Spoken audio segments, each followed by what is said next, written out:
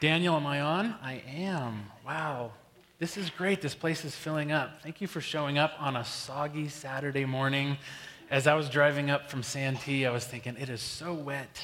These roads are so bad. I was just praying that that wouldn't keep anybody that needs to be here today at home, that it wouldn't be an excuse, because we look for excuses sometimes, don't we, to not deal with some of these things.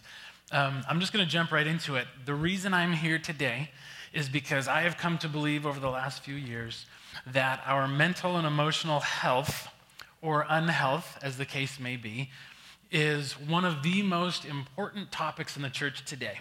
I think it's one of the biggest challenges the church is going to be facing moving forward for the next several decades at least. And I also think that it's not on everybody's radar. I think it's somehow slipping through the cracks as not a top priority, and yet I think it is one of the most important topics we need to be dealing with in the church for this reason. When we are not mentally and emotionally healthy, then whatever it is that we're struggling with becomes obstacles. It gets in the way, it interferes with our ability to connect with God, to connect with other people, to be fully present in worship, to be fully enjoying the community and the life that God offers to us. And for people who are outside of the church, I really have come to believe that their mental and emotional struggles can be a barrier to them coming to know the Lord in the first place. And with all these barriers and obstacles, I view this topic as an opportunity for us to clear the way for people. We don't necessarily have to sell what we're selling. We don't have to go out there and make a hard sell about Jesus. Jesus sells himself. The Holy Spirit sells him. But what we can do for our part is to clear some of these obstacles. And then once people are part of this community, to clear the obstacles to their personal and spiritual growth as well. Because when we're stuck, we're stuck. Do you know what I mean? When we're stuck, the growth stops. When we're stuck, the joy gets tempered, right? Did you know that you were made to experience more peace, more love, more joy, more contentment than what you're experiencing today? You might be thinking, oh, I'm pretty happy, I'm pretty content right now. Doesn't matter. You're still made for even more than that. Maybe you're thinking, wow, I really could use some contentment in life. Or, wow, I have not experienced joy in a long time. Well, these may be some of the obstacles that are holding you back, that are getting in the way of you being able to accept that gift of joy from God. And that's what I want to help us begin to think about. Now, reality is a one-time event like this is not going to change everything. It's not going to change your life, and it's not going to change the church. We have to make this a starting point. You have to agree today that when we leave, it's not like, gee, that was nice, and we move on to other things, that you're going to keep this in front of you. And then as a church community, you're going to be willing to make this an important topic, an important goal to help others reach an optimal place where these obstacles are out of their way, these stumbling blocks are out of their way, and they can really enjoy life in Christ. Amen? Amen. All right. Here's what we're going to do. I have 2 stories I want to tell you in this first session. You know we have 2 sessions today? Did you know you signed up for 2 sessions? Like, 2 sessions. Yeah. And I'm a teacher too, which means, yeah. So 2 sessions. In the first session, we're really going to focus on personal and mental health, okay, as individuals. In the second session, we're going to take a look at the church, and we're going to talk about the church and some obstacles to good mental health in the church, some things that are getting in the way based on our church culture, some things that we do that maybe aren't helping us and helping those within the church. So in this first session, I want to talk to you about the connection between our biology. I'm a biology professor, by the way. The connection between our biology and the stress of our biology and our mental and emotional health. And then from there, I want us to consider a framework for building resilience. We're not going to get rid of stressors entirely, right? That's part of life. And so when the stressors do come, how can we be strong in the face of them? How can we actually grow and benefit from them rather than being broken down further and further from them? That's what we call resilience. And so we're going to build a framework for how we can build some resilience into our lives. Then we'll take about a 15-minute break. Sorry, Kathy's looking at me, she's like, 15 minutes. We are going to take a 15-minute break, and when we come back, we're going to look at the church as a whole. So that's where we're headed today. 2 caveats that I want to put out there first. I just mentioned that I'm a biology professor. I'm not a therapist. I'm not a psychiatrist. I'm not a psychologist. I am a trained scientist. I am a follower of Jesus Christ. And I'm someone who personally struggles with anxiety and depression. Okay, those are my credentials. That's why I'm here today, because I'm bringing that perspective into this topic.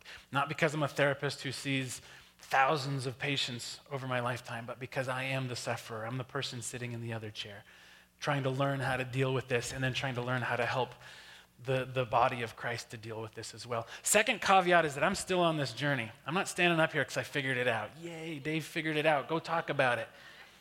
No, I'm still on this journey. And isn't it, while we're on this topic, isn't it ironic? God has such a sense of humor. He's like, okay, Dave, your big challenge in life is going to be anxiety. Oh, great. And I want you to put on a microphone and talk to hundreds of people at a time and tell them all your deepest secrets. Yeah. Oh, thank you, Lord. We're going to talk about this. All right. He's got a sense of humor. You got to admit, he's got a sense of humor. All right, so with those caveats in mind, let me tell you two stories.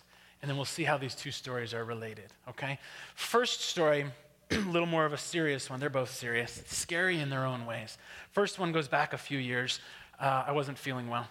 Just sitting in Sunday morning church, kind of uncomfortable, not feeling so great, and ended up with some kind of a stomach bug, it felt like, right? And so typically, what do we do with that? You wait it out a few days, and it clears up on its own. Well, after a week, I still wasn't feeling well. So I thought, okay, I'm going to go into the doctor, see what the doctor has to say. They ran some tests. You're totally healthy, Dave. Probably just a virus. Let's just wait it out. Wait it out a few more days, and I'm actually getting worse at this point. I'm starting to feel not only like digestive uncomfortableness, use your imagination, but starting to feel kind of weak, tired, my strength is being sapped, dizziness starting to set in a little bit of vertigo, not sleeping well, some headaches coming on. Like, all right, something's not right here. I had recently, before that, traveled to Central America just a few weeks before, and I say I'm a biologist. I'm specifically an infectious diseases specialist. So you know exactly where my thinking went, right? So those doctors must have loved me because I had myself fully diagnosed. I told them exactly what I had, and here's my signs and symptoms, and here's the stage and the disease process I'm in right now. Here are the treatment options. I'm like, oh, who is this guy? So to get rid of me, they said, okay, we'll run a few more tests, but you know what? Even those came back negative. So after a couple weeks now, I'm starting to get nervous because my health is actually going down, and nobody seems to know what's going on, and everything I come up with is that they're running tests for. They're honoring that. They're running the tests, all coming back negative. So over the next 6 weeks at that point, so the whole ordeal before there was an actual accurate diagnosis was 8 weeks. So for the next 6 weeks, I'm visiting specialists to rule out all the scariest stuff, right? So I'm seeing oncologists, and we're doing brain scans to make sure there's no tumors, and we're doing abdominal scans to make sure there's no blockages and tumors and things like that. I went to the endocrinologist to look at hormonal imbalances, the neurologist to look at my brain, infectious diseases more than once to deal with and rule out some scary tropical infectious diseases.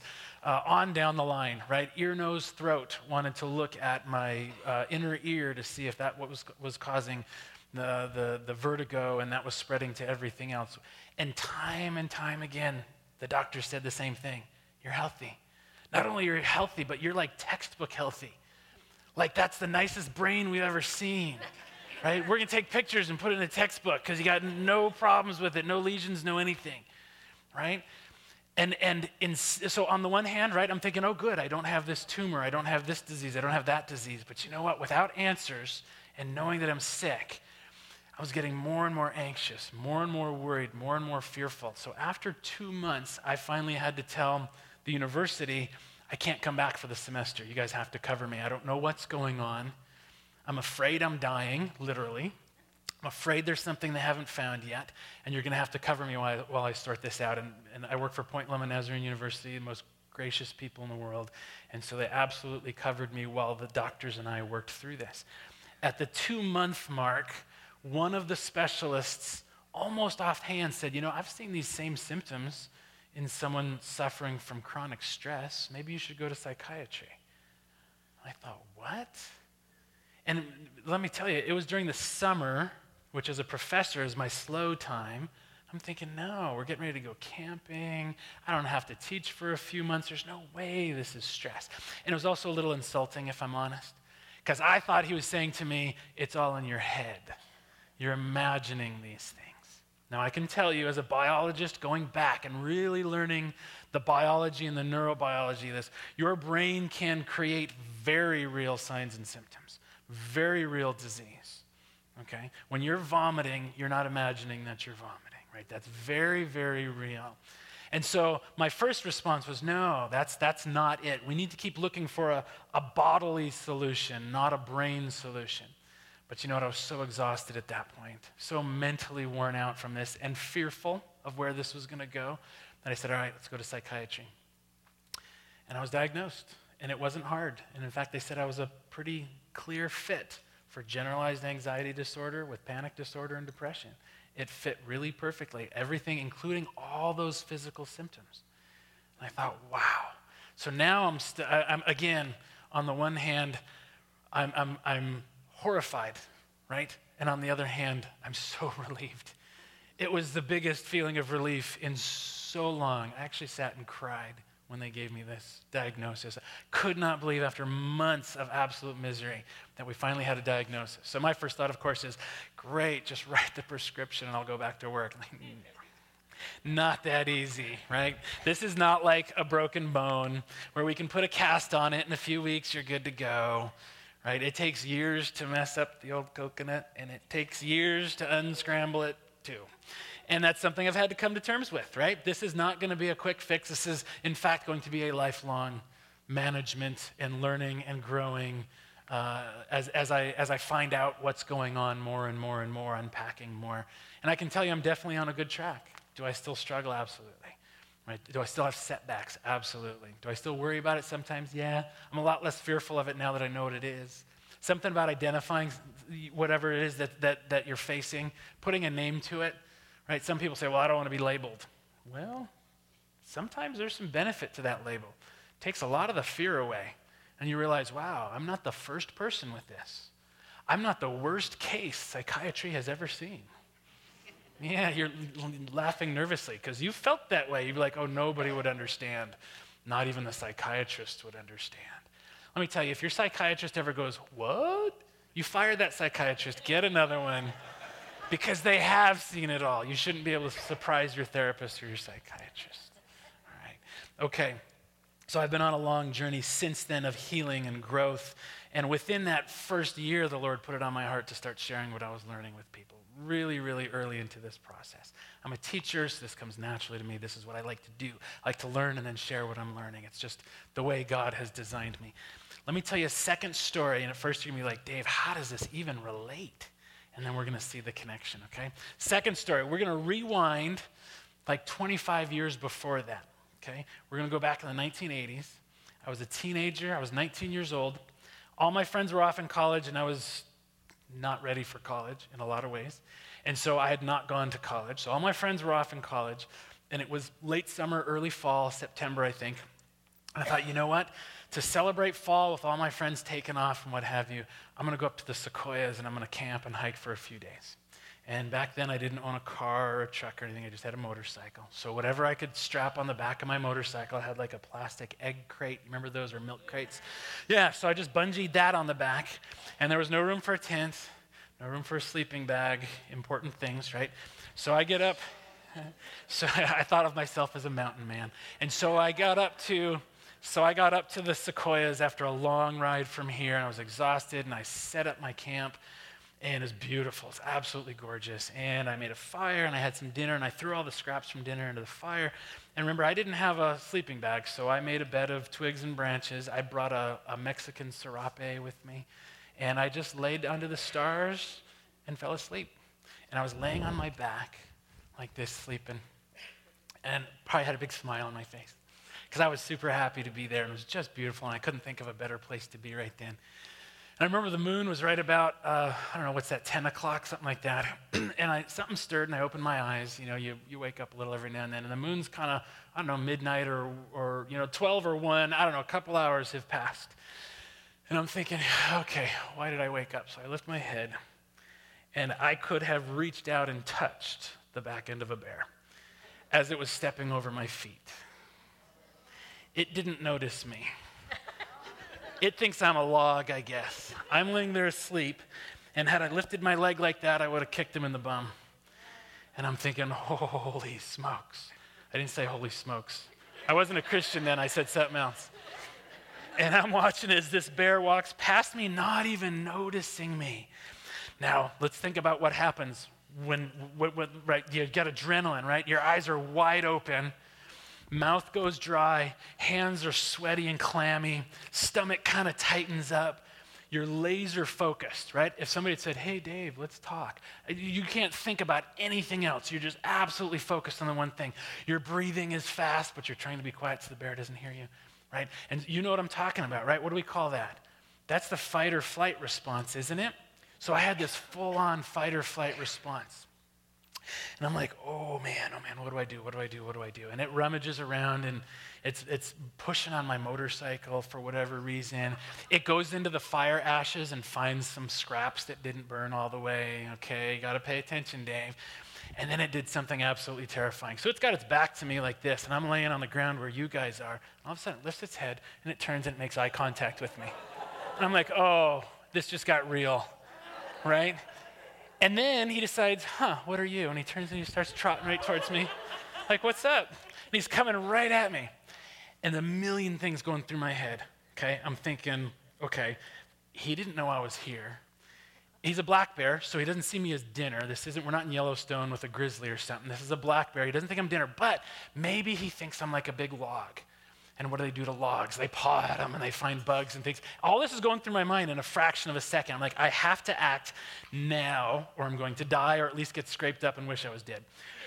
So I'm laying like this and seeing him trotting towards me. And when he's just a few feet away, I'm like, this is it. And I just jump up and throw my arms in the air and I start yelling, get out of here, And the bear was just as scared as me at that point. He's like, I didn't know logs could do that. And he puts on the brakes and he turns and he runs out of sight. And I go, right, I'm big, I'm scary. And now I'm standing here alone in the woods, big and scary. Too scared to even put my hands down. I don't know how long I stood like this. I stood like this for a while. And my heart is pounding, and my eyes are open. And I'm like, oh yeah, I'm still holding my hands up. I can put my hands down. And slowly my arms come down. And over the next few minutes, the heart rate starts to slow a little bit. The breathing slows a little bit. And I start to calm back down again, right? And then over the next several hours, I calm down even more, right? And I start to reset my anxiety level, my readiness level, right? Okay, so what's the connection? You're like, Dave, those are two very interesting stories, and what on earth do they have to do with each other?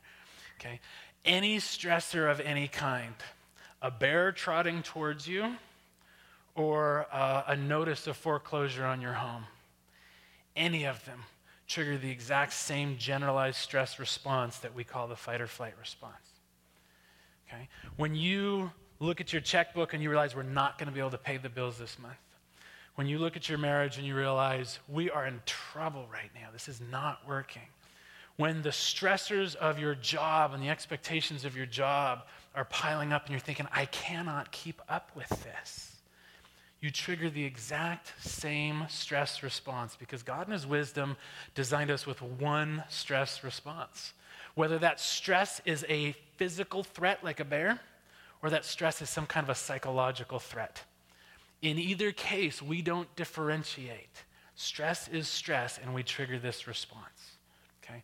That's the connection I'm trying to make with you right now. And what you need to know is that the stress response, fight or flight, is supposed to come down again like it did after the bear ran off. It's supposed to come down again and reset. But imagine if the bear didn't run off. He's like, what are you, big or something? What, you gonna fight me? Come on. Really? This is the best you got, dude? Or what if he ran off and then he came back an hour later? Just as I was settling down, he came back and triggered it again. Or what if he came back with a few of his buddies? He's like, yeah, that's the guy I was telling you about. He thinks he's tough. Let's go show him a thing or two. We're bears, right? What if that then happened day after day, night after night? You'd break, wouldn't you? You'd mentally and emotionally break, okay? we're designed to handle incredible amounts of stress, more than most of us will ever face, hopefully, but in very short bursts. And then we need to be able to come back down to that baseline again. We need to reset again before the next stressor. Otherwise, we stay up here and we get triggered again and again and again and again. And when that happens, that's when we break. That's when disorders happen. That's when anxiety disorders happen. That's when we develop panic disorders and OCD.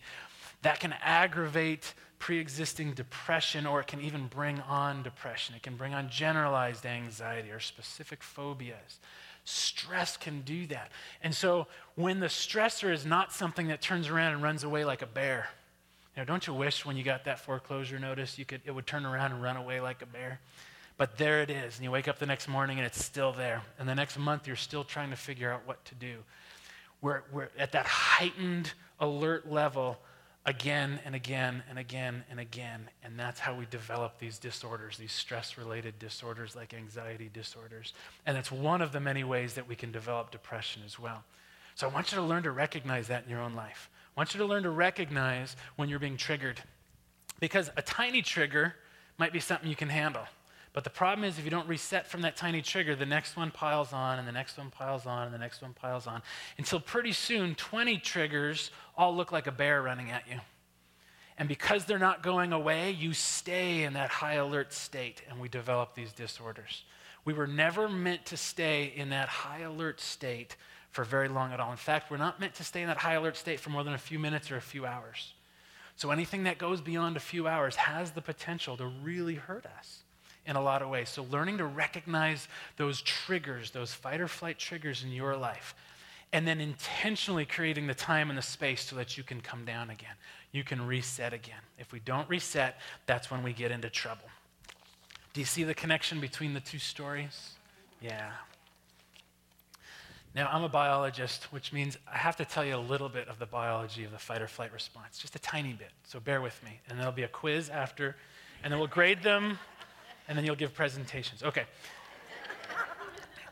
You have to understand that the fight or flight response has two goals, right? If you're facing a life-threatening situation, you either need to fight or you need to protect yourself and get away. In either case, you need a tremendous amount of energy. And so your body, your brain sends signals to your body to mobilize oxygen and then organic carbon, right? Food, glucose, sugars, things like that, fats, all at once get pumped into your bloodstream and delivered to your large muscles so you can either punch the bear in the nose or climb a tree, right?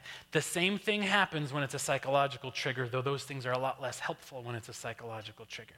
The other purpose or goal of the fight or flight response is to put non-essentials on hold. Okay, so for example, your immune system, you don't need it right then and there. You're going to need it soon because you might get bitten or something like that, but you don't need it right then and there, which means if we're stuck in fight or flight for a long time, the immune system stays suppressed for a long time. Sex drive, I think that's funny. Sorry, I shouldn't say that. But the reason I think it's funny that gets suppressed is because I guess if like you're being chased by a bear, you shouldn't be thinking about sex at that moment. That's kind of the idea. Right? It's sort of common sense, but God said, well, they're dumb. I'm going to go ahead and actually suppress the sex drive so they don't still try to think about that while they're running away from a bear. So these non-essentials get shut down or at least get put on pause, and everything else is geared towards getting oxygen and food molecules to your muscles, which means you're going to breathe shallow and fast, which means your heart is going to pound hard and fast. Your digestive tract is one of those non-essentials, and so it shuts down, which is why your mouth goes dry really quickly, which is why if you recently ate, you might feel nauseous. You might even vomit, which is why if you ate a while ago, it might actually go out the other end pretty quickly. Diarrhea is really common with chronic stress. It's the body shutting everything, all these non-essentials. You might be thinking, well, isn't digestion important? Not for those 2 minutes while you're running from the bear. Okay? And then you can get your digestion going again later. But digestion takes a lot of your blood to be able to do it properly, and your body wants that blood going to your brain and your large muscles so you can survive in the moment, right? Imagine if you came in today and Kathy said, man, this crazy guy Dave didn't even show up. I need you to get up on stage and share your life story. Here's a mic. How do you feel about that? Maybe some butterflies in the stomach. Some of you are like, yeah. Okay, maybe your threat level's bumped up just a little bit, right? That's the beginnings of the fight or flight response. You're thinking you're either going to fight Kathy or run away because you view that somehow as a threat to you, the idea of having to expose yourself and make yourself vulnerable to so much risk by doing that, right? Again, it's psychological. There's no physical threat to you, and yet we still trigger that fight or flight. Those butterflies are the fight or flight response. Okay? So then multiply that tenfold, and you've got a full-blown fight or flight response. So the response starts in your brain, your conscious brain, with how you think about incoming information. Data that you see around you is important, okay? So data from your eyes. You see a bear coming at you. Data from your ears. Maybe you're pulling into an intersection. Somebody honks and screeches past you, and your heart starts pounding, and you catch your breath, right? Information from touch. Someone is touching you in a way that's painful or something along those lines. We take in all this data, and then our conscious brain sends it to a tiny little portion in the center of our brain called the amygdala. And the amygdala's job is to take all that information and try to interpret it in light of your memories, which means everything you've ever learned in life, and your emotions. Based on your memories and your emotions, your amygdala then sets your threat level. If it says, you know what, all's good, we're going to be maybe at threat level 1. That's a good place to be, right? That's Bob Marley kind of, everything's going to be all right. But maybe threat level 5 is full-blown, like we're ready for nuclear war here. This is as big of a threat as we're going to get. We actually have to actually fight the bear right now. The different stressors you face have the potential to bump you up in your threat level. And depending on what threat level your amygdala sets, that's going to determine how your brain responds and to what degree it responds with fight or flight. So if you bump from a 1 to a 2, maybe you get some butterflies in your stomach as the fight or flight response says, well, let's start shutting down digestion in case we need to run. Okay? And so you feel a little bit of that. You're like, oh yeah, I'm physically noticing that.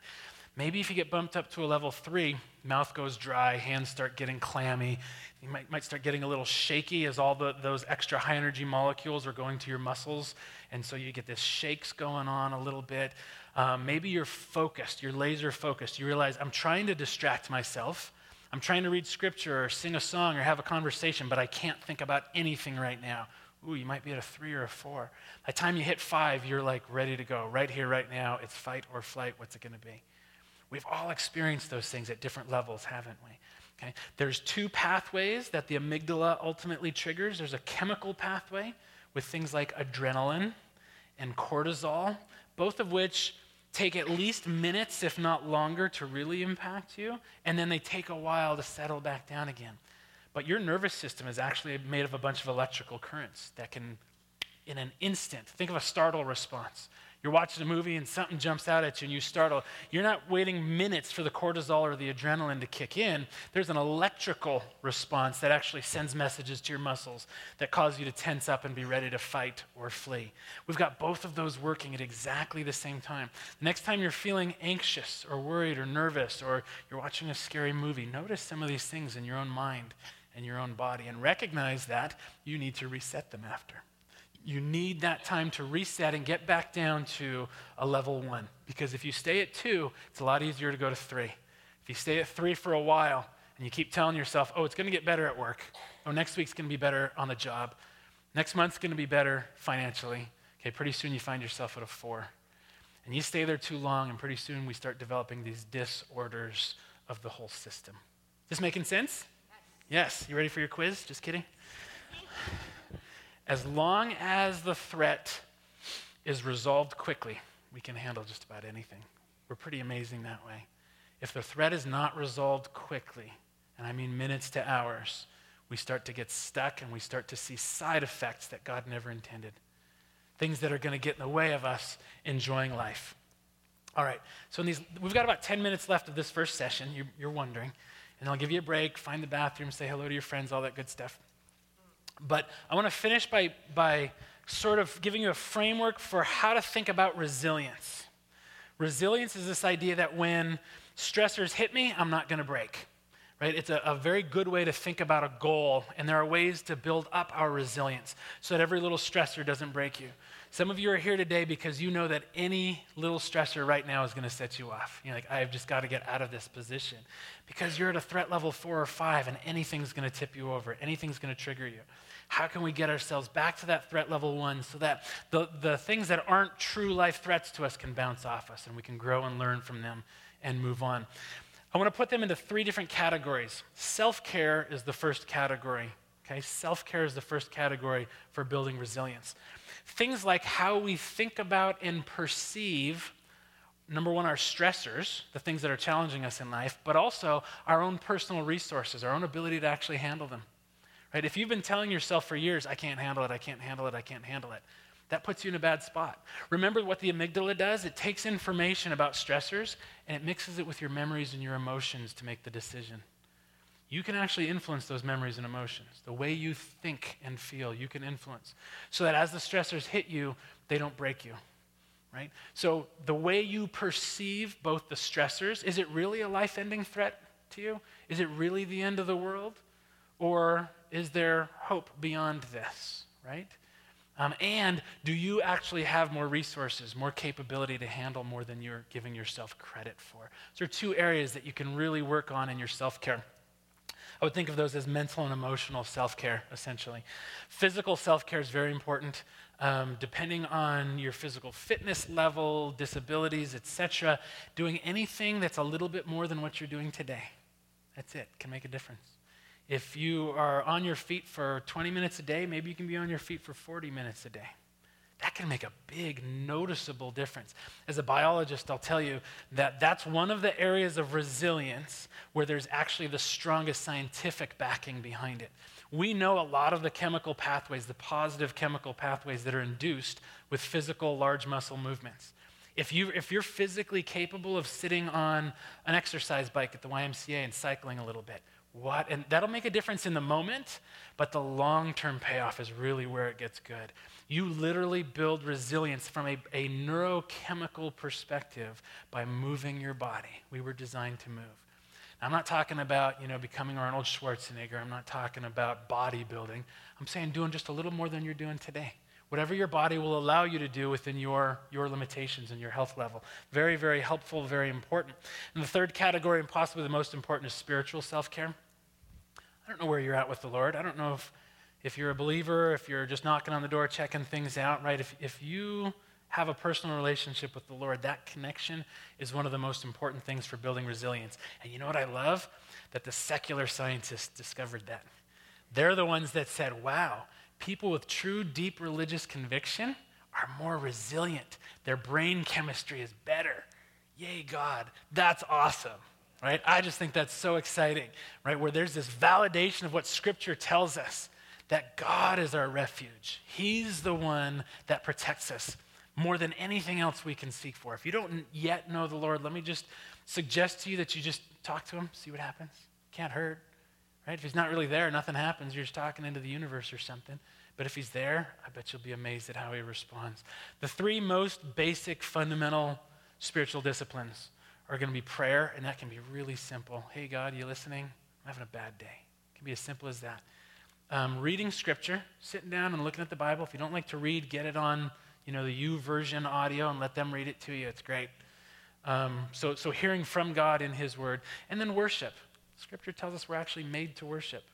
And when we're in a place of worship, we actually find incredible resilience building and healing. It's one of the best perspectives we can ever get because it reminds us who it is that loves us and how much he loves us and what lengths he's gone to love us and show us that love. And with that perspective, boy, anything can bounce off you. It's really a beautiful thing. Okay, so that was self-care. The next category would be social care. And this basically means building a support community around you of safe people. Now, this is one of the real slow steps. It's an important one, but it's definitely one of the slow steps. You might be thinking, boy, if I stop and try to think of somebody around me that's safe, well, what's Dave mean by safe? I mean somebody that's not going to be judgmental of your struggles, somebody that's not going to try to fix you all the time.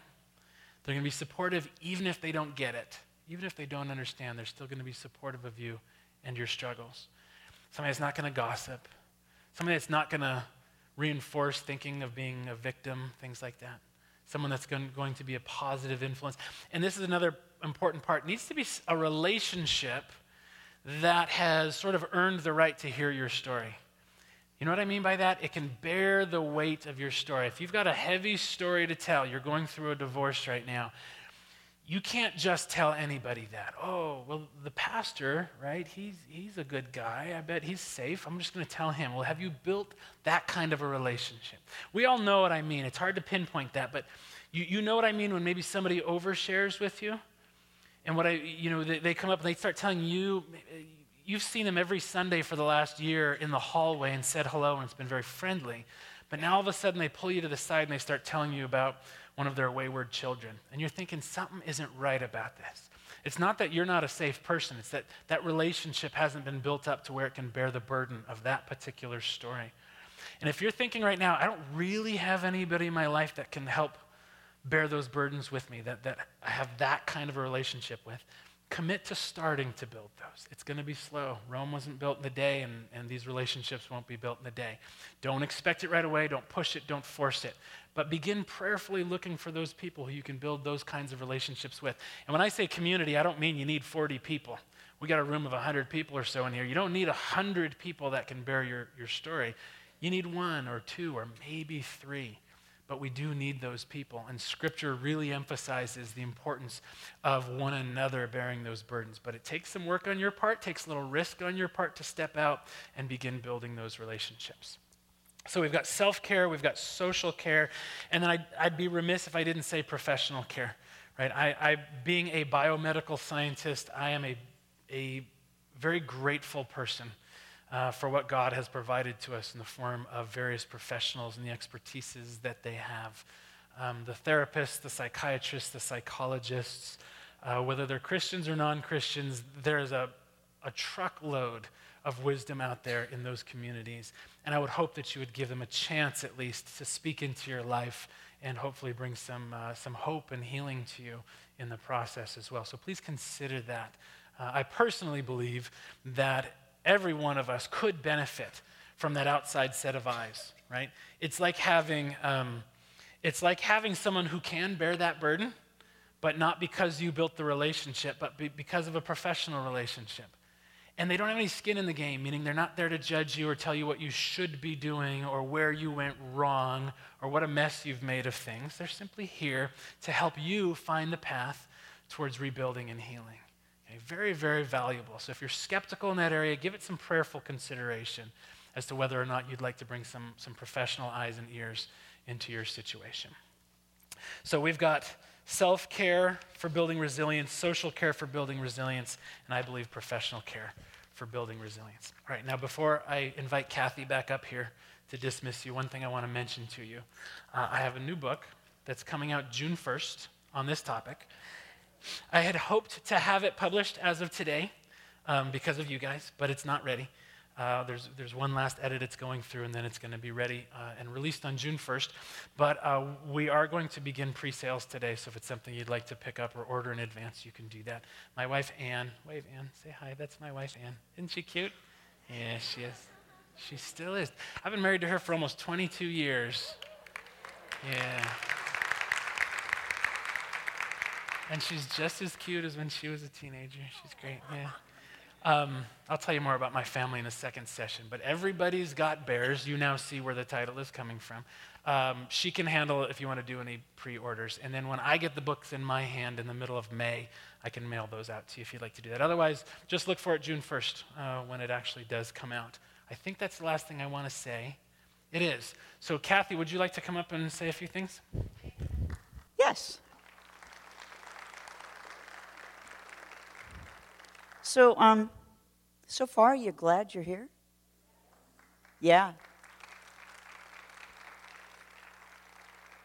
I love this stuff. I love when Dave comes to speak at Set Free because he's got so much to share that's not just theory. It's stuff that he knows from his heart.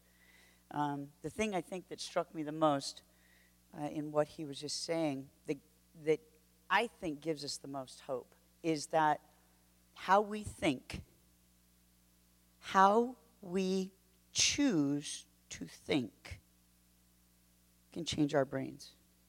So this part up here, our conscious mind, that we have control over. Sometimes it feels like we don't, because these thoughts come racing in, but we do. We have some control there. And with the Holy Spirit's help, we have a lot of control. And as we choose to think, we can begin to undo. You know those, you talked about the memories and the emotions? Because a lot of times those are hard memories and emotions. Those are painful, they're scary, they're overwhelming. And that amygdala that he talks about, that thing's on high alert all the time because of.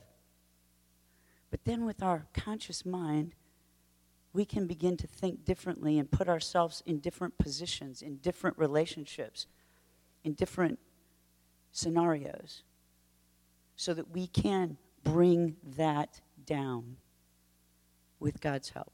So, with that in mind, I know you got a lot to process. We're going to give you 15 minutes to unprocess some things and to process.